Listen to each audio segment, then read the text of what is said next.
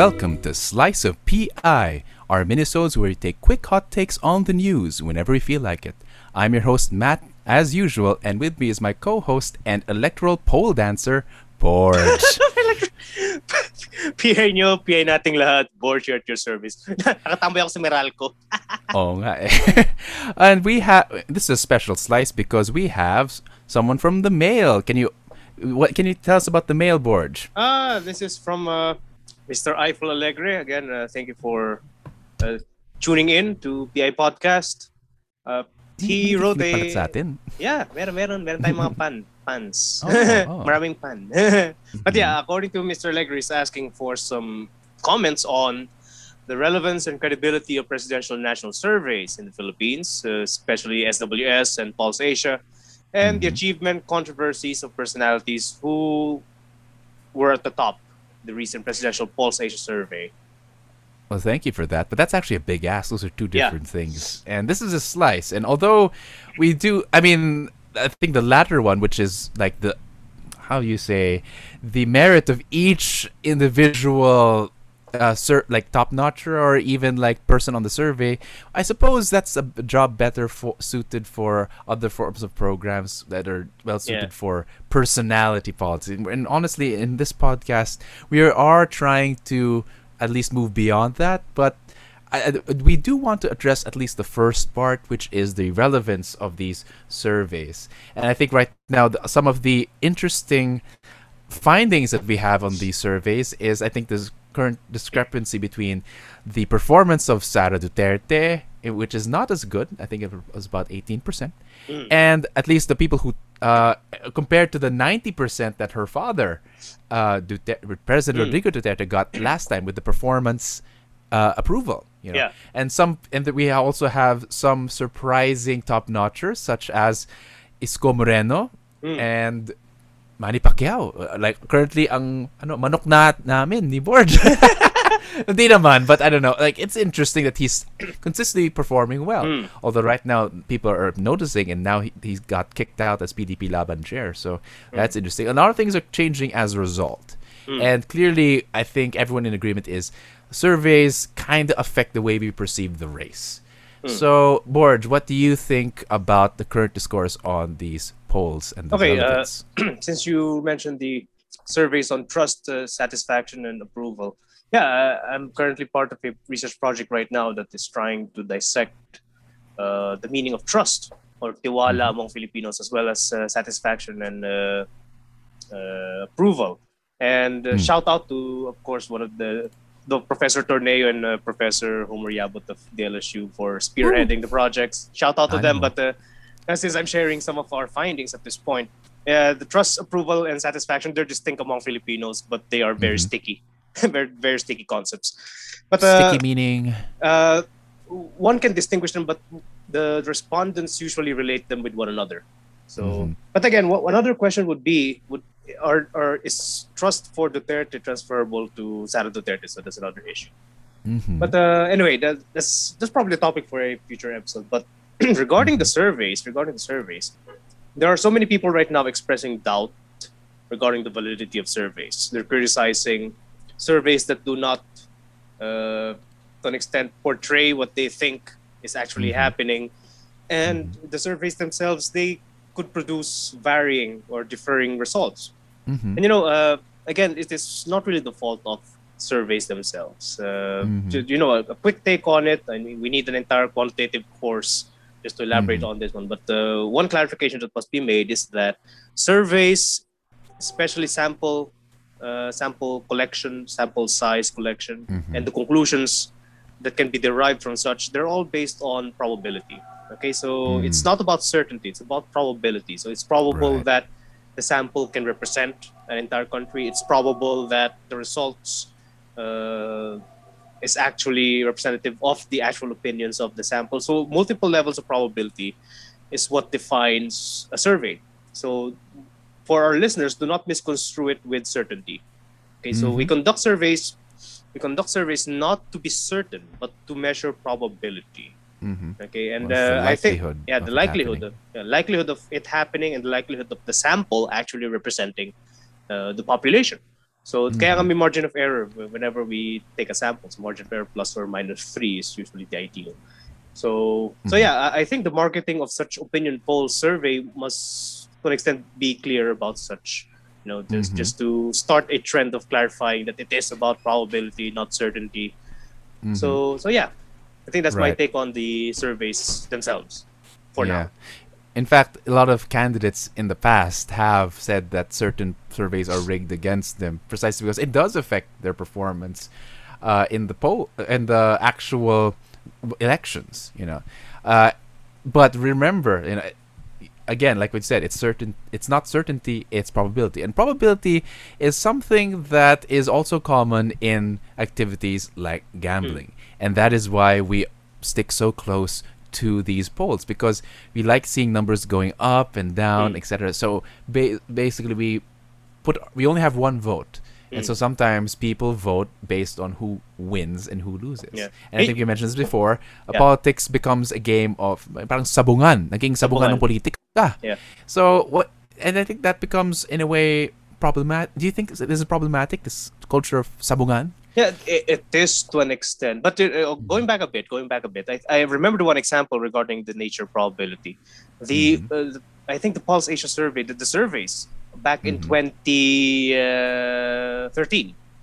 that placed Grace Poe as around 10 to 12 in the senatorial race when after the fact she won the top place for senatorial. So that's a big leap. So I think that's the start of this I think that's the start of the questioning or the shedding doubt over the validity of opinion polls. I mean, no one the- predicted Trump or even, well, some people started predicting Duterte, but really the polls did not predict like Duterte as clearly. So people are saying, are these surveys even valid? Yeah. And many of them are our colleagues, and I think based on their samples, I think they're it's safe to say their methods are sound.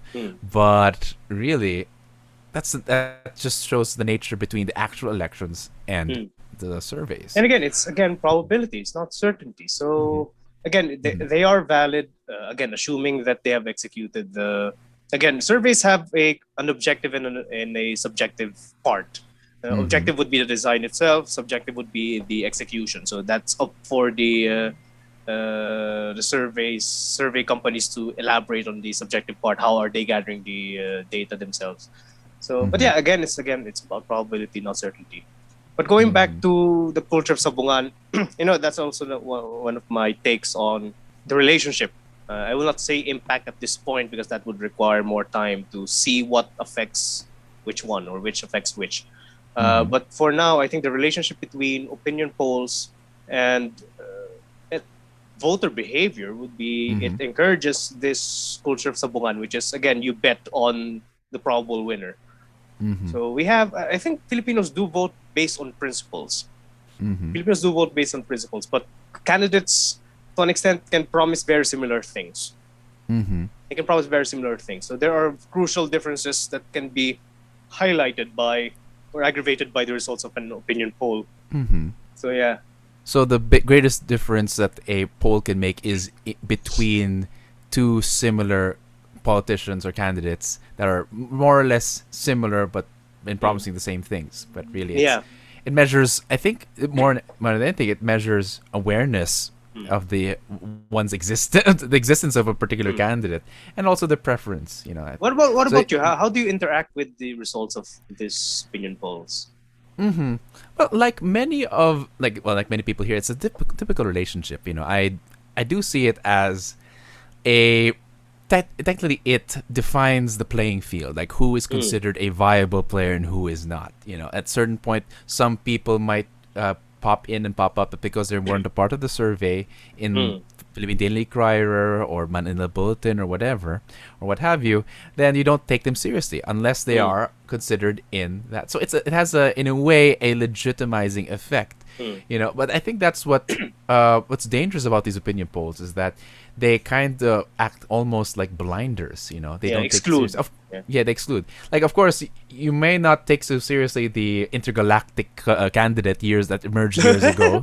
The intergalactic ambassador. I can't remember his name, but yeah, there are joke candidates observed. But what about the ones that we kind of considered but were never in the early I believe Duterte wasn't even in the early surveys, and yet Here we are. eventually he ended up winning the whole thing. So that's the limitations of surveys. And I think I remember this essay or lecture delivered by Jean Baudrillard, who says that the thing with opinion polls is that, I think this is very quotable, that we don't know the precise effect of these opinion polls, but we will never know what will happen if there were never opinion poll to begin with. In other words, we don't know the precise effect, but we do know that it has an effect forever. It completely changed the world. We're in the timeline where there was an opinion poll instead of one where there was none. So it definitely always, how do you say, nuances and affects the perception of voters, whether we like it or not. The extent of how much really depends on how critical and reflective the individual voters are. You know? The thing is, our opinions are affected by other people's opinions first and foremost. I think it's the quality of the opinion of another person that matters. As you said a while ago, blinders, and that to an extent is problematic, really problematic. Yeah, and so I suppose the most practical question we should ask now is: given that there are that the opinion polls have been ubiquitous in all elections, and they've never, although they have affected our perception, they've never always been completely accurate with the final results of the elections. There's always something very different. So how, therefore, should we interact with these ubiquitous opinion polls? What do you think, Porch? I can go as extreme as ignore them. Okay. That's one thing. Okay. People won't. But again, I'm inviting people to ignore them. I am inviting people to ignore them. I go back to Rousseau's argument regarding voting, the extraction of the general will from individual wills. I don't like Rousseau myself, but I think this one is illustrative of my point. For him, if you want to extract the general will of the entire society from individuals, then you must isolate individuals from one another so that their individual reason will remain to an extent pristine. But this is a bit too extreme, but my point is, I think it is time for us to be affected by our own examination of our own opinions rather than the opinions of opinions being packaged, really. It's not even the opinion of a specific person. It's already opinions being packaged, being summarized into numbers. And of course, we can also take a look at the performances of such candidates, per se. To not to be distracted by how they are running in the polls, but to focus on what they can actually offer, what they have offered, if they have actual experiences, what they can offer. Kasi to put it bluntly, Filipinos, human beings in general, us, we have limited focus. We have limited the capacity to focus, and that is our nature. We can be easily distracted. And as far as I'm concerned, opinion polls right now it's a distraction that we can rid of. So instead of us spending brain cells trying to make sense of opinion polls, we can simply focus on what these candidates have done and what they can do. Well, all right. I diverge a bit, but in general, I do empathize. Or on the one hand, I suppose it is an important data set, but it is one among many. So at the very least, what I think you should do is at the very least pick the highest possible quality.